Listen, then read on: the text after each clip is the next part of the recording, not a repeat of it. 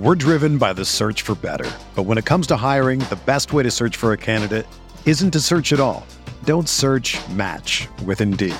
Indeed is your matching and hiring platform with over 350 million global monthly visitors, according to Indeed data, and a matching engine that helps you find quality candidates fast. Ditch the busy work. Use Indeed for scheduling, screening, and messaging so you can connect with candidates faster.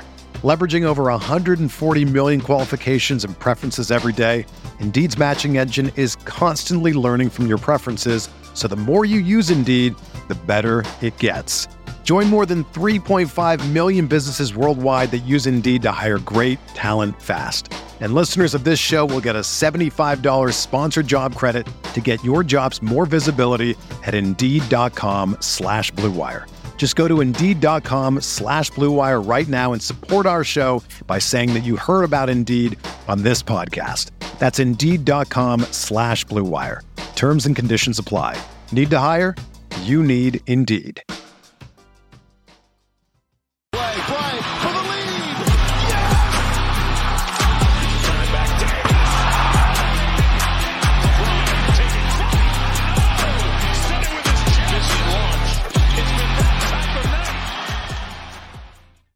Hello, Lakers Nation. Welcome into Lakers Nation Live. I am Trevor Lane, and the Lakers just picked up the win against the Detroit Pistons. Much needed coming off of that bad loss to the 76ers. The Lakers, well, they gave us a stress-free win in this one. Nothing to worry about.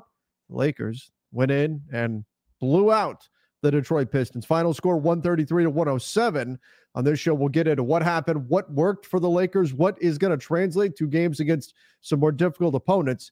Joining me, pulling some double duty, it's Sean Davis. Sean, how you doing?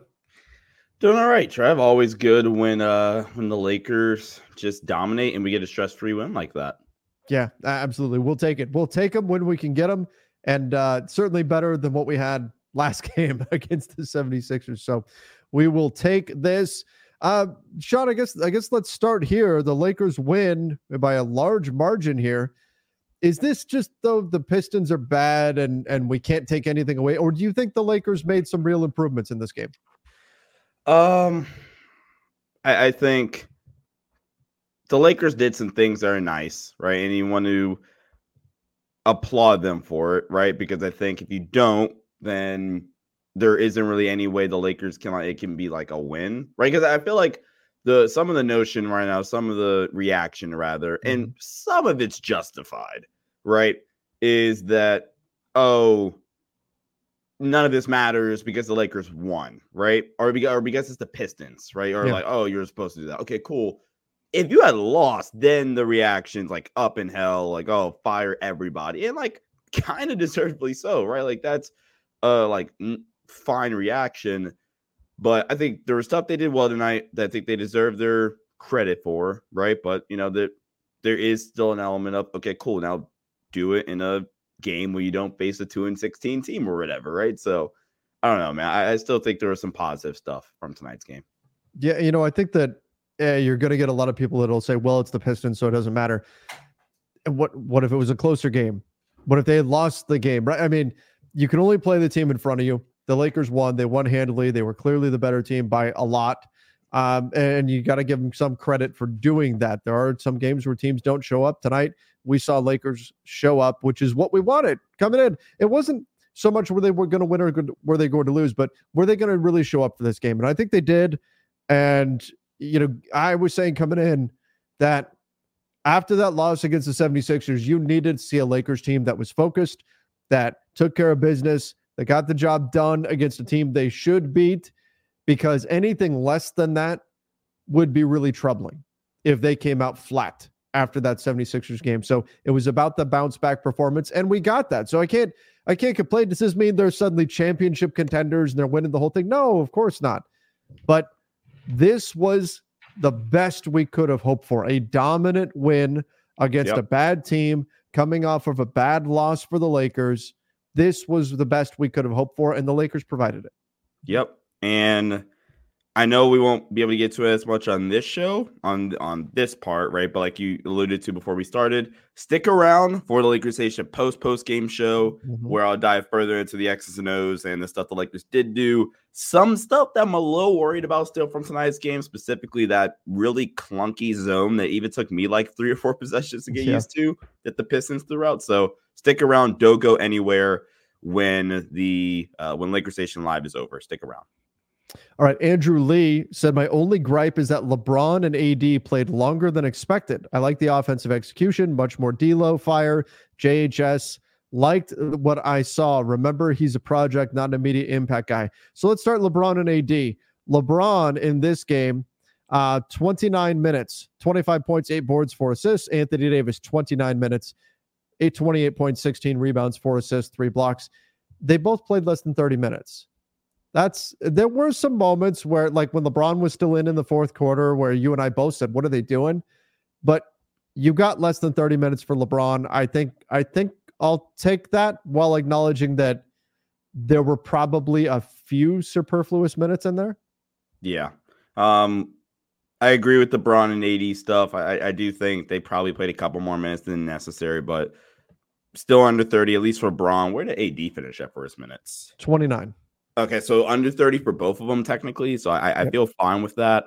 With the offensive execution, yeah, that's something to go back to a conversation we were having on Playback, Trevor, where I'm like, yeah, okay, that's more bad team, right? Where you could say the execution, everything it felt like worked when the Lakers were, like, when they were really playing with their main group. I mean, specifically anything that involved LeBron James, Anthony Davis, D'Angelo Russell, anything that involved those three basically worked all night long. So, yeah, I mean, just hopefully this offensive execution and 3-point shooting carries over to the next game, where if you take out like the main guys, Torian hit 3 threes tonight, LeBron 6, D'Lo insane 5 for 7. Austin's not going to shoot 0 for 4 probably. So I don't know. I'm excited. I'm cautiously excited for tomorrow's game against OKC. And then JHS, because we do need to talk about OKC. We'll talk about them in a moment. But JHS, this was the best we've seen from him in terms of shot making. He was 3 for 4 from the field, 1 of 2 from 3. He played well. I mean, he missed some free throws, but got 10 minutes, scored 10 points. And this is the first time I think the Lakers fans have seen JHS play and said, oh, okay, hey, he's doing some stuff out there. So far, he's been that guy that Lakers fans have said, well, you're not this guy. They've been upset that he's not this player or that player, or have said, why did they draft him, period? Why not trade the pick? All that sort of stuff. Now I'm starting to see some positive comments, and that's nice to see for a guy that, it was a selection that was much scrutinized. So good to see him come out, hit some shots, do some positive things, and even if it was in garbage time. Yeah, I mean, the free throw stuff, I still feel this way.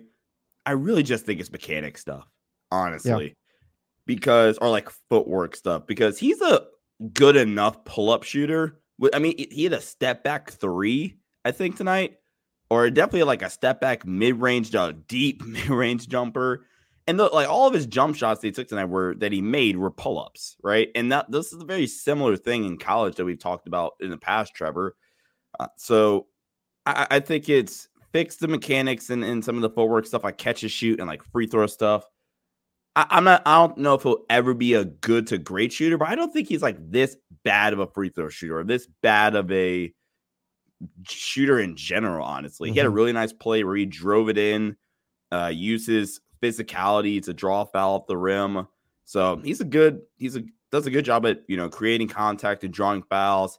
I don't think we got to see a bunch of the playmaking tonight, but I really do think it's still there. So I don't know, man. Give JHS some time. Give him some time.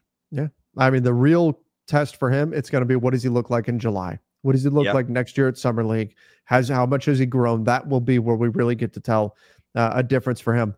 And I know that's probably not the answer fans want to hear. They want to hear, no, we need a guy who can play right now. That's just never what he was going to be this season for the Lakers. All right, let's do this, though, because I think there are a few candidates. Superstar of the night. Superstar of the night. What are we going with? for the superstar in this one. I think there's a couple of possibilities here. Can I kick this to you? Yeah, I'm gonna go D'Lo. I think that we have plenty of opportunities to talk Anthony Davis and LeBron. I'm gonna give it to D'Angelo Russell on a night when he was on a heater. D'Lo 13 of 17 shooting, 5 of 7 from 3. You know, we talked about this with D'Lo on a recent show. I don't remember what game it was, but D'Lo was just kind of blah, didn't hit much, and people were frustrated. I said, well, look, this is what D'Lo is. He's also games where he is red hot and he carries you on the offensive end. He's going to have down nights too. But on the nights when he's hot, it's great. It takes some of the burden off of LeBron, off of AD. That's what we saw tonight. Again, 35 points, 9 assists. He was dishing out there. Did a lot for the Lakers in this game. And now, though, the criticism is going to be, but here's the thing, Sean, the criticism now is going to be, well, he only did it against a bad team. Again, exactly. Right. And that's what, so there's no winning, right? If people don't like D'Angelo Russell, there is no winning. If he plays well against a bad team, it's going to be, it was against a bad team. If he doesn't play well, it's going to be, God, he can't even play well against a bad team. And then if he happens to play well against a better team, it's going to be, well, he doesn't do it in the playoffs, though. Right. There's nothing. The only thing D'Lo can do to win over the fans who don't like him is to go nuts in the postseason, and we're months away from that. D'Lo is one of my favorite players on this team. I think I like most of this team in general, but he's also the guy that probably irritates me the most at the same time, because I think he just leaves so much on the table with his inability to get to the rim consistently. When he gets there, he is good. Legitimately. He's a 66% shooter at the rim this year. D'Lo is? D'Lo is. That's the problem, because he's not a guy who's got the hops. He's not a guy who's just this insane finisher. He's not getting up and throwing the ball down over people. That speaks to his skill and craftiness. Yeah, so that was actually my point. He's a really crafty finisher around the rim, but the problem is, and it's always been this problem, actually kind of sets this till this year, and he's still not great at it, is that he just can't get there consistently. He's almost always been a really good finisher when he's gotten there, right? But you combine now the fact that he's getting there a little bit more, and we're getting more so Minnesota D'Lo, which is what I've been asking for, right? Where he's 41.9% on the year. This is including tonight from 3. But the more important number, in my opinion, is that he is 38.3% on pull-up threes. So you combine that with the elite catch and shooting stuff he already has. Yeah. Then you have the guy I think legitimately be a big piece for you in the playoffs this time around. So, but with that being said, I'm going to go with AD tonight since you went with D'Angelo Russell. Speaking of D'Lo, he made such a point of emphasis to give Anthony Davis the damn ball. Force feed him.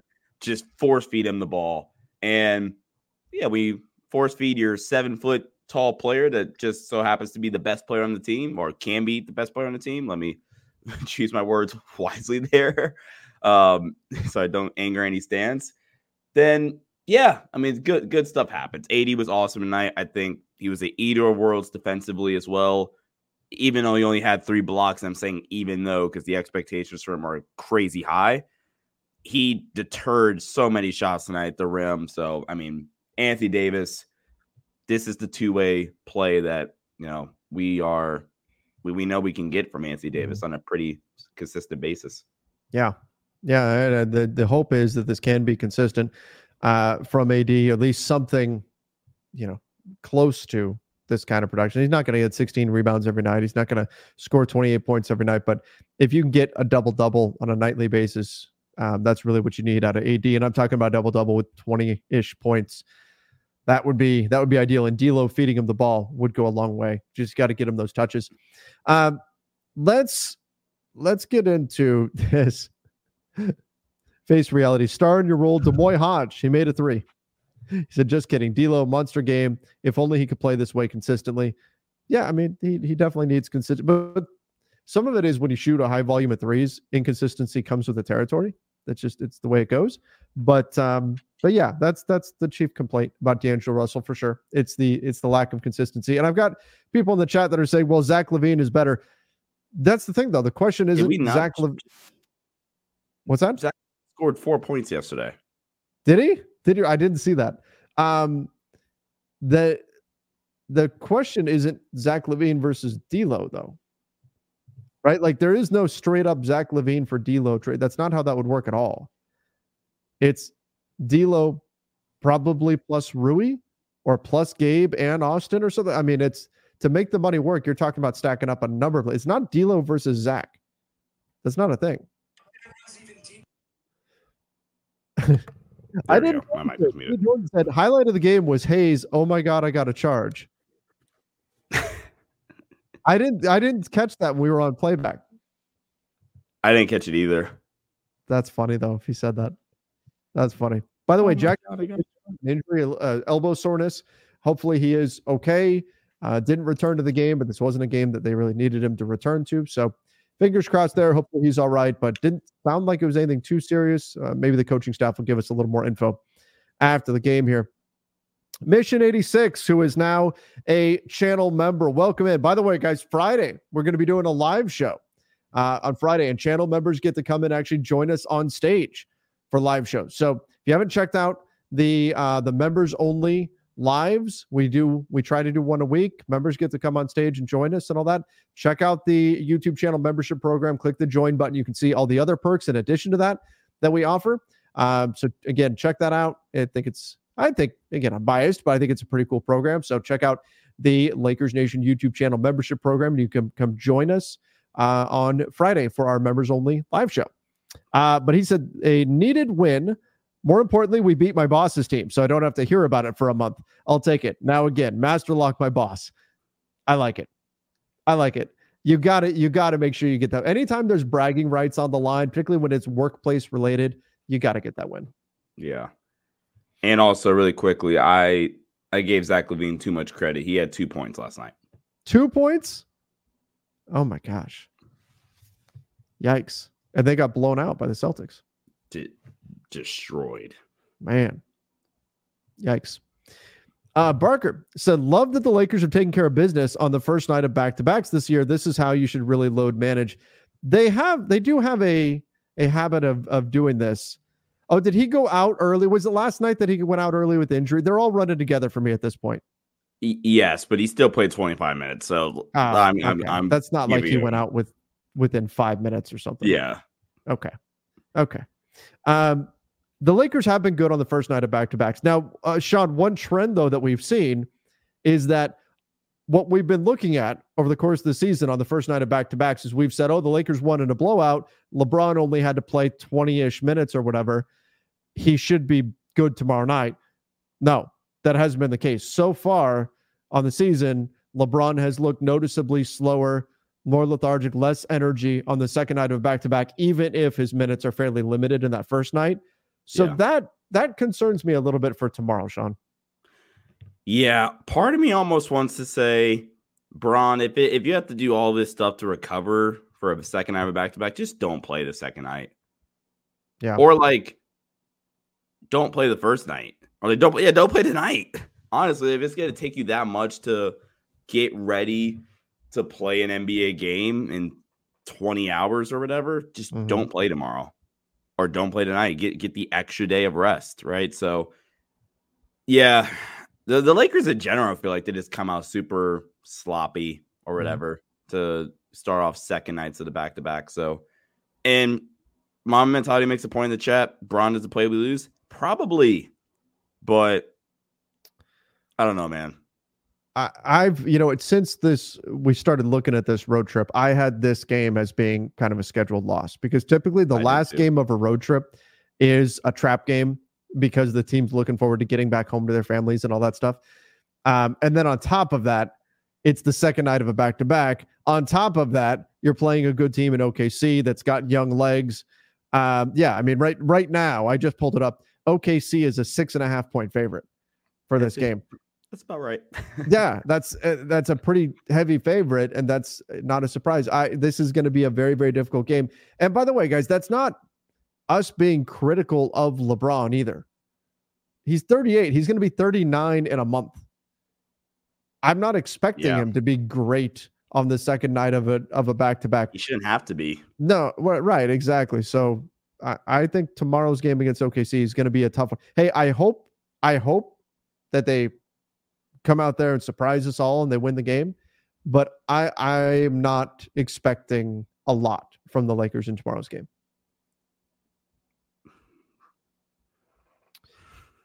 Let's see here. We've got Matty James said, I'd like to see a bit more of AD bringing the ball up. Crazy as it sounds, but it really looked like it would mess up the opponent's defensive schemes, and spacing was insane. Point AD? I don't trust his handle enough to have him bringing the ball up all the time. If we're talking New Orleans Pelicans AD, sure. And like, especially after the rebound. I think I'm hoping this is more so what we're talking about here, like grab the rebound, you're able to push it, right?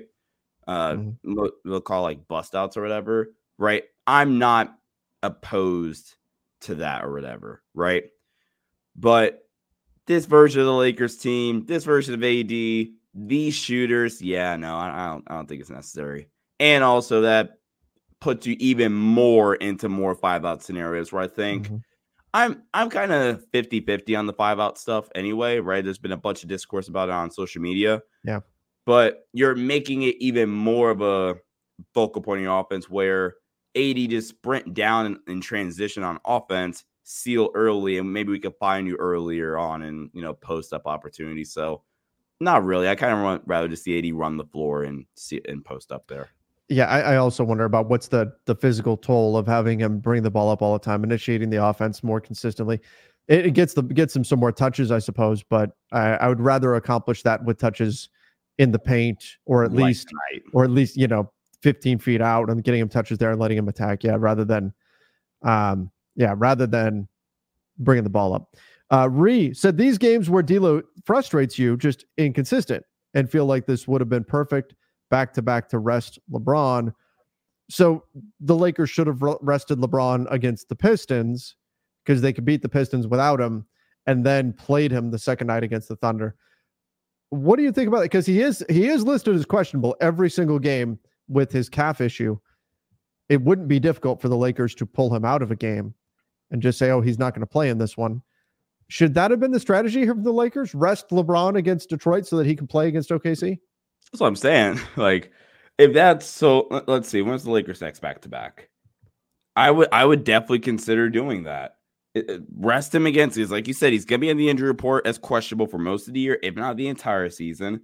So your next back-to-back is Dallas and San Antonio, December 12th, December 13th. It sucks that it's not that far out. But play LeBron against Dallas, rest him second night of the back-to-back.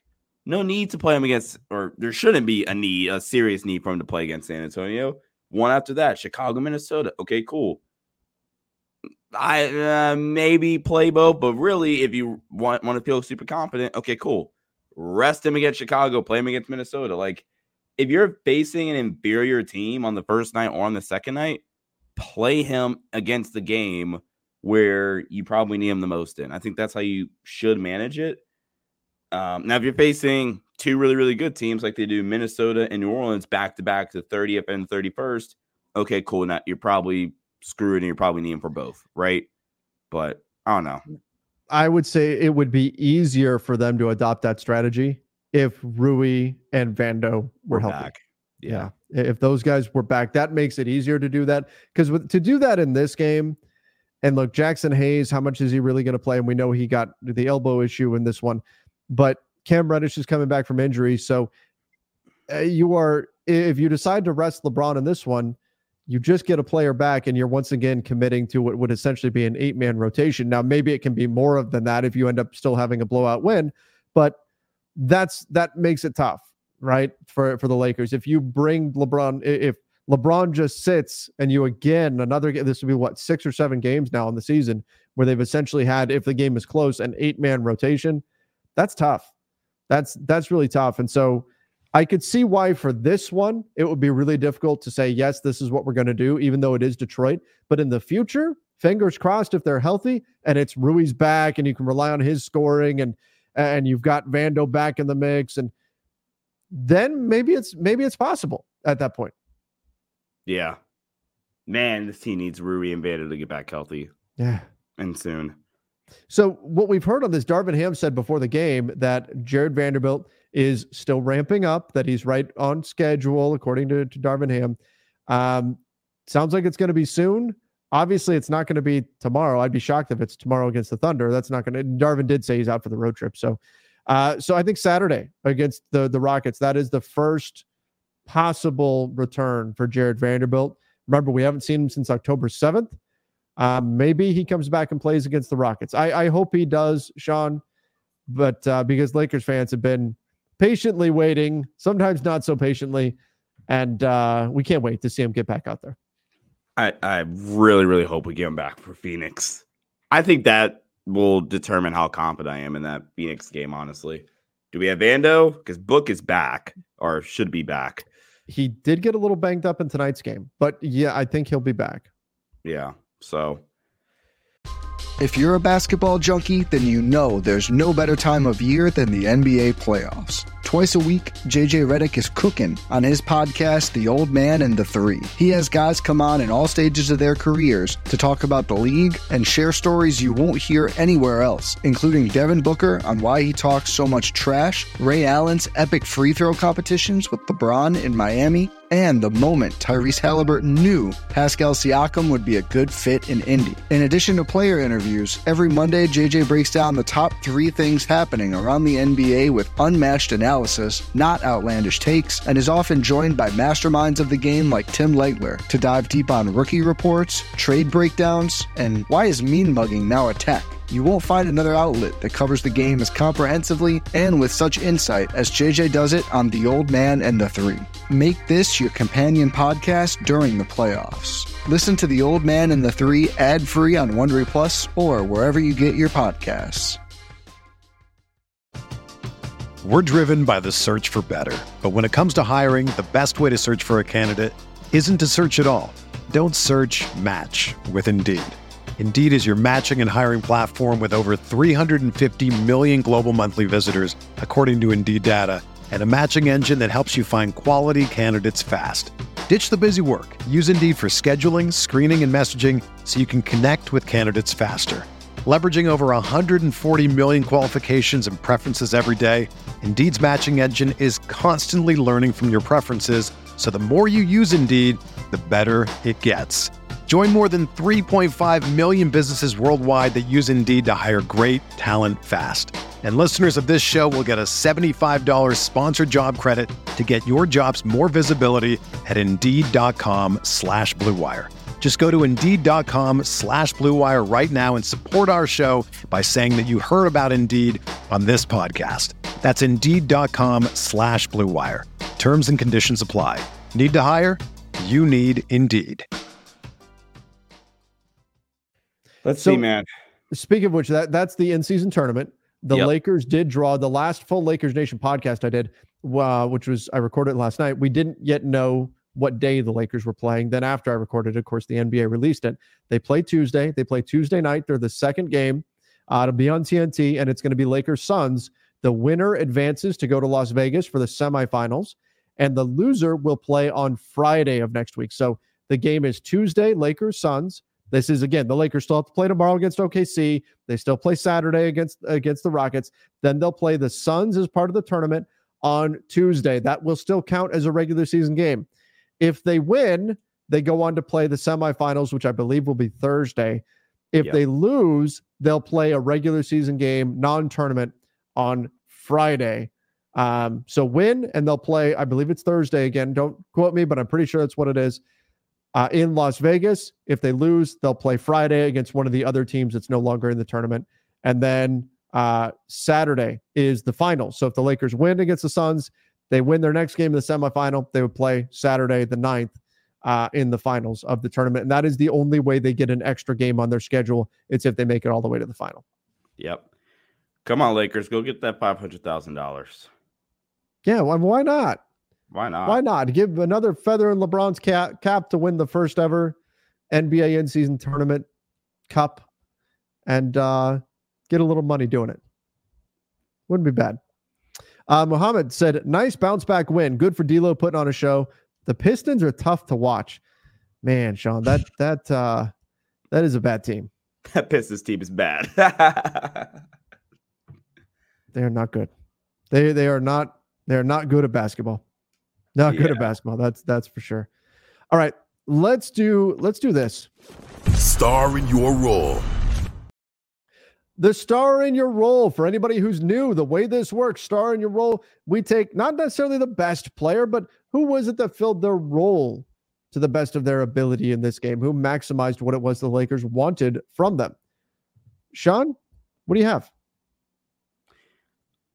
I'm going to go different from the big three. I mean, I think I could go D'Lo, but we've already talked a bunch about D'Lo tonight. So I'm going to shout out a guy that we've been very critical of recently, and that is Taurean Prince. Hats off to you, man. Like it. 3 for 4 from 3 tonight. Was serviceable defensively tonight. I thought, haven't looked at the film yet, but I thought he was just fine defensively. And I mean, 3 straight games or even 4 out of his last 5 games where he shot at least 40% from 3. Yeah, that's accurate. Yep. Yeah, the 33% from 3 game a couple of games ago, but he shot 40% from 3 against Dallas, 33% from 3, like I said, against the Cavs, but then 50% from 3 in that game against Philly, which we all want to forget and erase out of our heads. But like I said, 3 for 4 tonight. He's starting to get back into a rhythm these past few games, and that's going to be the big thing for this Lakers team if they want to get going. Is him refining his jumper. Yeah, I agree 100%. I think that's a good pick to get him going. Taurean Prince to start knocking down that shot again. It's important. It's important. So let's see here. What am I going to go? Man, this is actually kind of a tough one because Taurean Prince is a good pick, and I probably would have gone with him, but I'm trying to find somebody else.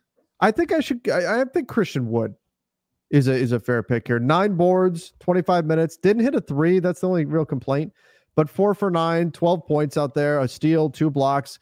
He did the big man things that you need him to do. He hit the boards, hit his free throws. And I thought that it was just a serviceable role for Christian Wood. You know, coming in, we said Christian Wood is going to be this offensive guy that we know can score the basketball. And the question is, can he do the other things? Frankly, so far, he's done more of the other things than score the basketball. He's been more of a rebounder for the Lakers, been more of a guy who's just kind of doing the dirty work. And then every once in a while, you'll get him to chip in a few points, which is not what I expected for sure. Not what I was expecting to see out of Christian Wood this season. And that's not necessarily a bad thing because the Lakers need people to do what he's doing right now. Yeah. Is it crazy to say that he might, just playing like this, might have found himself a role in the NBA more so than what he was last year as just scorer? Yeah, potentially. I think as a 6'10" big that's doing the other stuff, but that can score, but isn't like the number one thing, that guy can get paid money. The guy that he was last year coming into this year, which is why he's on this vet min deal. You know, there's a reason why I think teams are turning away from him. But yeah, he's turning into a really nice contributor for this Lakers team. So Christian Wood on the season is averaging 7 points, 6 rebounds, half a block, but 30% shooting from 3 right now. I think he's better than that. I think that number is going to come up. I think we need to get a little bit more scoring out of him. Yeah. I think he needs to get to double digits in scoring on a nightly basis. I think you do that, and some of that can be some regression coming to his 3-point shooting. Again, shot 38% from 3 last season, just 30% so far this season. You make a few more threes, that goes a long way. But I think we need to see the scoring turned up just a little bit, get a little bit of that back in addition to what he's doing, and that's going to really secure his spot with whether it's with the Lakers or somebody else next season. He's been very focused on defense. He's been very focused on the boards. I think that's all well and good, and that's really what he should be focused on. Now we need to see that scoring come back just a little. He doesn't need to be a 20-point per game guy, but at least get us to 10. Get us to 10 a night in, say, 20 minutes, even like 9 I would take, right? Just get in that range, and I think that's what the Lakers ultimately will need out of him. Yeah. I think that's fair. Chris said, not anti-D'Lo. I actually love that he's back, but notice how he shows up versus lesser opponents and low pressure situations. I mean, yeah, like I don't know if it's just, is D'Lo making the conscious choice? Hey, I'm playing a bad team, so I'm going to really play well in this one. No, I don't think that's what's happening. I would have to go look and see what does he score against poor teams compared to what does he score against good teams. Is there a reason why good teams are Sacramento a good team to you? Against? Right. What's that? Sacramento's a good team to you, right? Yeah. Yeah, 28 points, 5 rebounds, 5 assists in 35 minutes against them. Yeah. Oh, wait, was that the game where the game was over and then D'Lo just started going nuts in like the fourth quarter to boost it? Oh, I don't know. In that game. Okay, the Clippers game, I think people say the Clippers are at least solid. The Magic are a good team, 28 points, 8 assists against Jalen Suggs in that defense. Mm-hmm. That's somewhat impressive. I don't know, man. I think he's fine. Yeah. I think we look for narratives with him. We look for some type of pattern that he falls into because he's not very consistent with his performances. And so we look for some type of predictability, good games, bad games. And we go, oh, well, it's a bad team. Of course he's going to have a good game. Oh, it's the playoffs. He's going to be terrible. I think there's just some variance in his game that's built into the way he plays. Now, defense does ramp up in the postseason. I think that is somewhat real, his playoff struggles, but I don't know that it's a good team, bad team thing in the regular season. Yeah, I mean, even with the good team, bad team thing, he went crazy in a couple of games last season. I mean, game 4 through 6 last season against Memphis, right? Which was a really good team. They were a number 2 seed, right? So I don't know, man. Like, I think they're fine. I think he's fine. Matty James said, apologies. Last super chat was typing too fast. No worries. Also, I wanted Jaime Jaquez. Could we get him? He's a solid player. I mean, you could have drafted him.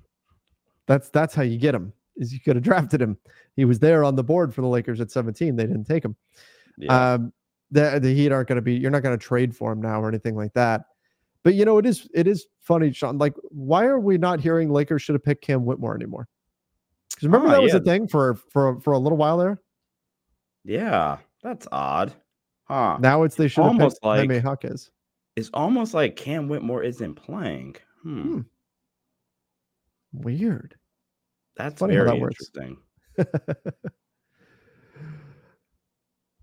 Oh man, it's just anytime, and this is true. This is not just Lakers fans. This is any team. Anytime your team passes or picks a guy and somebody that got drafted later than that guy looks good, you're going to be saying, why didn't we pick that guy? It's the way it goes. Be mad at them, legitimately be mad at them not taking Brandon Podziemski. That's what you should actually probably be mad at. Yeah. Sean, you know what's strange? I'm seeing in the chat, people are jumping on Austin Reeves' case. Saying that Austin Reeves wasn't saying what happened. Why is it such a low output from Austin? Austin had 6 points, 4 assists, 3 boards. Your 3 best players scored 30. Yeah, D'Lo went nuts. I thought Austin didn't force anything in this game. You would like him not to go 0 for 4 from 3, but I don't think this is a game especially when you win by the amount that you won by, to be upset about Austin's performance or anything. Look, would you have liked to have seen more production? Sure, but D'Lo had it going. I mean, that's going to happen sometimes. Yeah, I think here's the thing with Austin, right? I think the thing with Austin is if you pressure him, I think you're in trouble. I think Austin's in trouble, right? Because Austin just isn't this like diverse ball handler or like handler in terms of like just his handling ability to like create separation in the full court, especially really more so what I'm talking about here. And he's just not, we know he's not a quick twitch athlete either, right? So where he can blow by you. So he's not a guy that can blow by you, and he's not a guy that has a crazy handle, right?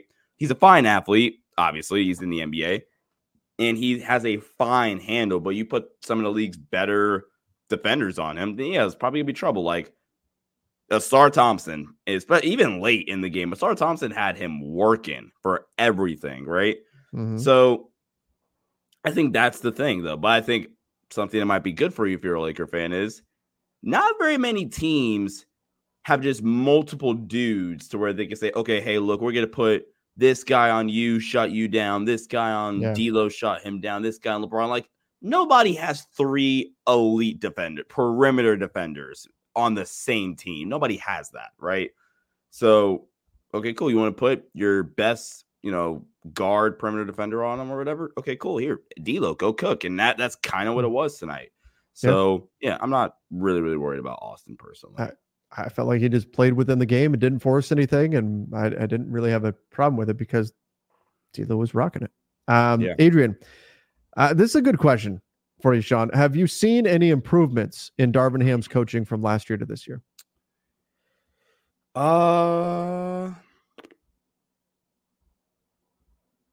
think Darvin has gotten better at mixing things up defensively. I will give him somewhat credit there. Last season, I kind of wanted to see them do some other stuff. I kind of wanted to see them, maybe hedge a bit more, switch a bit more last season, right? But last season, I kind of understood it, though, because it made more sense last year to run exclusively drop coverage, right? It just made more sense. This season, they're still, I think they're still more comfortable and more set up to run drop, but they are better at, mixing things up. They are way more willing this year to mix things up and hedge and switch, where I think they're actually better at, right? Mm-hmm. So I do think that he has gotten better at that. A lot of other stuff, I think it's either the same or maybe even slightly worse, but that is something that I think he has gotten better at. I think the improvements have not been to the degree that we would hope they would be. Sure. Not to this point. Not to this point. M. Dredd said Braun shouldn't have played in the fourth because of the back-to-back. Yeah, I agree. You and I were both saying, why is he still in the game right now when they were up by so much in the fourth quarter?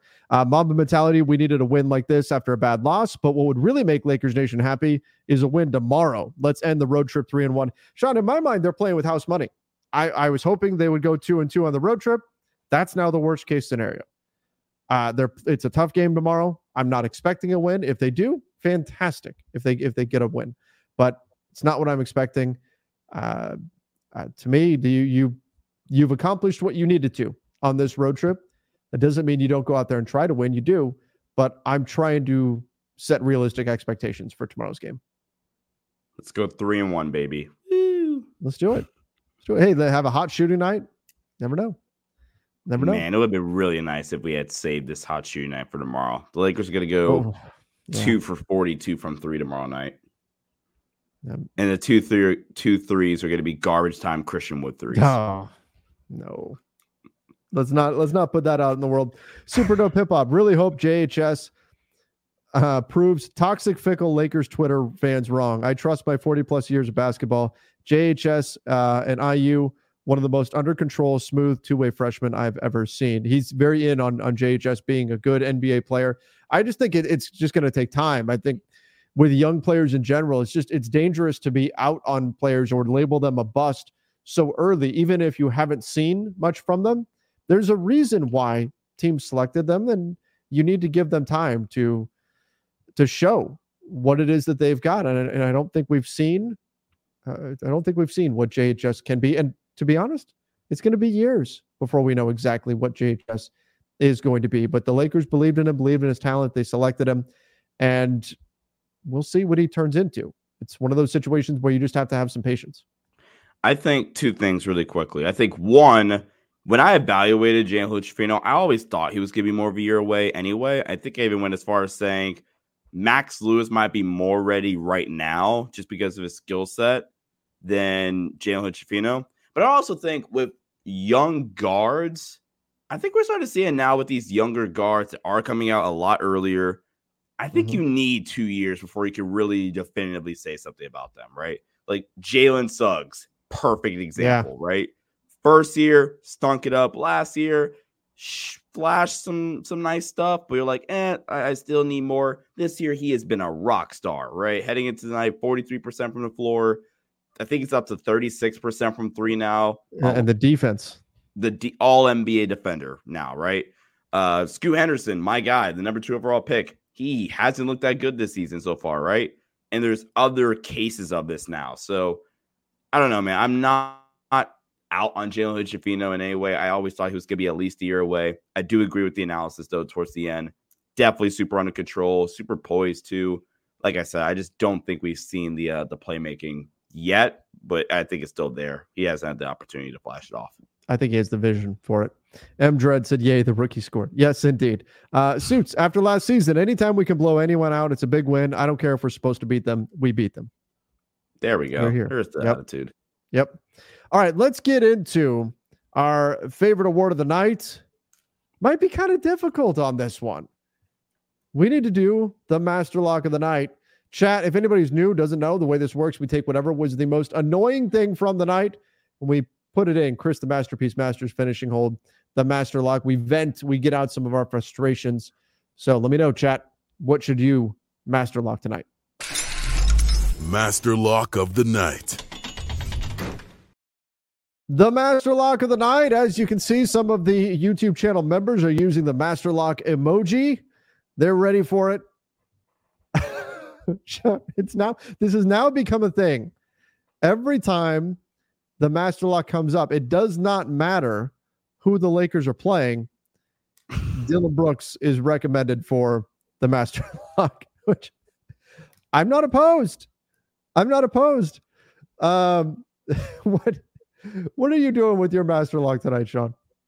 Yeah, it's nothing to do with tonight's game. I don't know if you talked about it on the last show, but I am Master Locking Patrick Beverley for that corny ass, excuse my language, comment he made on his podcast. And I get it. Part of it is getting clicks for it, but gosh, that was really corny. I think he was serious. That was so corny. For anybody who doesn't know, he was taking shots at Austin Reeves, saying that he was getting revenge on Reeves for hitting him with the too small in the last time they played and all this stuff. And it was funny because he hit LeBron with the too small the game before, right, in LA in LeBron's hood. Like, come on, man, knock it off. Right? Yeah. It was all about everybody. Look at me. I am going to go up, and Damon's got it. LeBron getting a technical for a flop. Now, did LeBron flop? Well, he took contact and he fell down. So that's, to me, that's embellishment. There was actual contact there. Should he have fallen down? Did the contact necessitate him falling to the ground? No. But my problem is that's a totally routine play in the NBA when you're trying to take a charge. Nobody stays on their feet, even if it's minimal contact. You can say, well, that's not how it should be or whatever. But if that's the case, if that is what the flop rule is intended to be applied for, then we should see the flop technical called every night. Right? We should see that called. Right? I mean, we should see that called every single night then. If that is the standard that is going to result in a technical foul, then this should be called every night. We should see flop technicals all game long, right? How Joel Embiid even stays in games is a wonder. If that is the standard that has to be reached in order to create a flop technical. And I think that's part of the problem too. Is we don't know what is it that you're going to call versus what are you not? What triggers a flop technical when we can see guys who are, embellishing contact all game long and it doesn't turn into a technical foul. So if you're going to call that, call all of them. Call all of them. That's my master lock is that one in particular was called. You can't just do that. You can't just pick and choose. Oh, well, this one we're going to call. And then you let the previous 50 from all the games across the league go with nothing. Yeah, I didn't mean to interrupt you, Trevor. I just had something stuck in my throat. I think his name probably Joel Embiid. Yeah, he should be getting suspensions for the amount of flopping he does. Right? Yeah, I mean, and people even had to have flopped at least 10 times when we played him the other night. Oh, sure. And people are saying that Jokic flops a lot too. Yeah, I mean, look, there's a lot of players that embellish content, and there's a reason you benefit from it. But if we're going to put this anti-flopping rule in, which I'm not opposed to getting rid of flopping, it just needs to be consistent.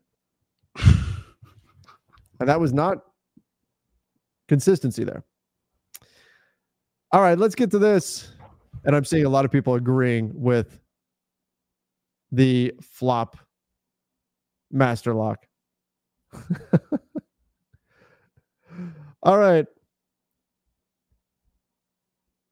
Taurean Prince, Hayes, and Rui for Martin Washington and Nick Richards. Salaries match. Look it up. Are you taking that trade? I'm hanging up the phone. I love Nick Richards, by the way, but I'm hanging up the phone. And PJ Washington? I didn't even see PJ for some reason. Yeah, PJ Washington's in there too. Cody Martin? I still think I say no. But the fact that like PJ is also involved is a little bit more interesting. Right. But like you're not hanging up that phone. I'm not hanging up right away, at least. You're not hanging up. I still say no, though. Yeah. All right. Maddie James said, D'Lo's on my fantasy team, and I could hardly sit after that win and showcase. Go Lakers. It's how you come out after being embarrassed. Yep. And hey, if D'Lo was on your fantasy team, you had a good night. That's for sure. Yeah. DJ, D'Lo heard all of you saying he should be traded. If this was the first time, maybe, but anytime D'Lo has a bad game, we get tons of trade D'Lo comments. Anytime he has a good game, we get tons of, other comments. It's trade somebody else who was bad. It's the roller coaster that we ride. That's the roller coaster. Brad V signed up for a monthly membership with the Lakers Nation YouTube channel. I think it's saying that Brad V's been a member for 1 month. Oh, you're right. Lakers. He has been a member for 1 month. Yeah, that's what it is. I was misinterpreting that. You're right. Glad to have you here, Brad. This one says, hoping that this win won't lead to complacency tomorrow. They better show up and show out against OKC. Game 2 is a back-to-back. Shouldn't be scheduled losses. I mean, they kind of are, but yeah. I don't know, man. I think tomorrow is going to be a tough one, but I hope I'm wrong. I hope they do show up and show out, and they're great, and the Lakers get a win in OKC, and they finish the road trip 3-1. That would be fantastic. That would be a joy. All right, let's do a few more, and then we will give way, Sean, to your show, the Lakers Nation post-game show. AW, so what are your thoughts on Bogdanovich to the Lakers? Great perimeter shooter, can shoot off the dribble, etc. I mean, I've always liked him. The question is, though, like, what do you have to trade to get him? How do you make all that work? Yeah. What's he? I'm trying to see what he's shooting this year. Let's see. 8 and 9. Yeah. This season, he is points a game, 39% from 3, 16 points per game. Yep. 3 boards, 2 assists. I mean, he's a nice player. Yeah. I mean, what are you going to be up again? Like Trevor said, I guess that determines what I'm, whether or not I'm saying it yes or no. I'm not opposed to it necessarily arguing him. Bogdanovich, $18.7 million this season, $17.2 million, then $16 million, and then a team option for $16 million. So 4 years under contract. It's a declining deal, though. Like, okay, Bogdanovich for Rui actually is very, very easy math. Would you do that? That's just in terms of contracts. I don't think so. Yeah, stick with Rui. Yeah. Yeah, that's fair. Super Dope Hip Hop said Lakers should have brought back Schroeder, start him with Austin Reeves, D'Lo's the 6th man, and give Eric Gordon the money you gave Prince. Then a banger big with any money left over. No Gabe. I mean, hindsight's always 20/20, but yeah, look, Dennis. It's easy to say Dennis over the guy who's hurt in Gabe Vincent, but yeah, I mean, I don't know how much starting mattered to Dennis Schroeder, or if the Lakers had just offered Dennis the money. I know getting the full mid-level was something that mattered to him. So if the Lakers had just offered that, does Dennis stay? Maybe. And then if that's the case, maybe you could say it was a missed opportunity. As far as Eric Gordon money, I think it was a surprise that he took the minimum from Phoenix. I don't think anybody was necessarily expecting that. There was one point, though, where people were saying the mid-level from the Lakers was going to go to Eric Gordon. And people were not thrilled with that. Oh, man, I was going to be so mad. Yeah. But now the Lakers mid-level essentially went to Gabe Vincent. And at this point, you'd probably say, well, Eric Gordon's been more impactful than Gabe Vincent, certainly. But that's due to injury. But at this moment right now, yes, if the Lakers had done those things, they'd be in better shape right now, probably. Right? But who knows if that's the way things will finish. I still think we've seen 4 regular season games of Gabe Vincent. It's too early to be out on him. I don't buy that he's a 7% 3-point shooter. I'm really curious to see what he can do when he gets back. Yeah, I can assure you, Gabe Vincent isn't going to come back and shoot 1 for 14 from 3. No. That's not what he is. All right, 3 Theory, who has also been a member for a month. The blowout win, the win by blowout on the first night of a back-to-back, and then lose on the second night. That's the Lakers' MO. Hopefully, the Lakers ditch that MO and play good ball tomorrow. That's all we can hope for. Play well tomorrow. And look, so far, they've been poor in the second night of back-to-backs. Hopefully, that's not the case tomorrow. Yeah. D'Lo is the third option, if that. What do people really want from him when we're supposed to be playing through AD and LeBron and then Austin Reeves? Huh? He said, why are people upset with DeAndre? Why does D'Lo get so much criticism when he's on this team? He's at best, he's the third option. Okay, never mind. Please continue. Yeah, I think that makes sense. Like he's inconsistent. But I don't know. Maybe it's just me, but I've made peace with the inconsistency. Yeah, I think it's also a lot easier to be inconsistent when you're making $17 million and not $40 million or 35. Yes. Like if you're making $30 million, you're being paid to be consistent. If you're making $17 million, the rest of your team is built out enough to where you can be inconsistent, and that's okay. Yeah. Like we're paying him $17 million and he's averaging like 18 points and 6 assists. I will take that for $17 million. Yeah. Suits said Rondo archetype player is the missing piece. It unlocks our bigs. I think if you want to go guard, a quick twitch guard is what's the missing piece. Mm-hmm. I think that's what it is. Especially on the defensive end too. Yeah. Yeah. Well, and we'll see if the Lakers do target that skill set before the trade deadline. We got a long way. February 8th is the trade deadline. So we've got a ways to go. I do think the Lakers are going to make some deadline moves. I just don't know what those are going to be just yet. It's too early. Too early to know exactly what they're going to do. Yeah. All right, everybody. Well, that's going to do it for me. We're going to start Sean's show, though, the post-game show. He's going to do a deeper dive into the advanced analytics. But I do appreciate you guys joining for the Lakers Nation live show. Make sure you do subscribe to the YouTube channel. Check out that membership program. Click the join button and see the perks that Lakers Nation has to offer. That's it for me, everybody. Stick around, hang out with Sean. He's going to break down some of the advanced stats. Till next time, see ya and stay safe.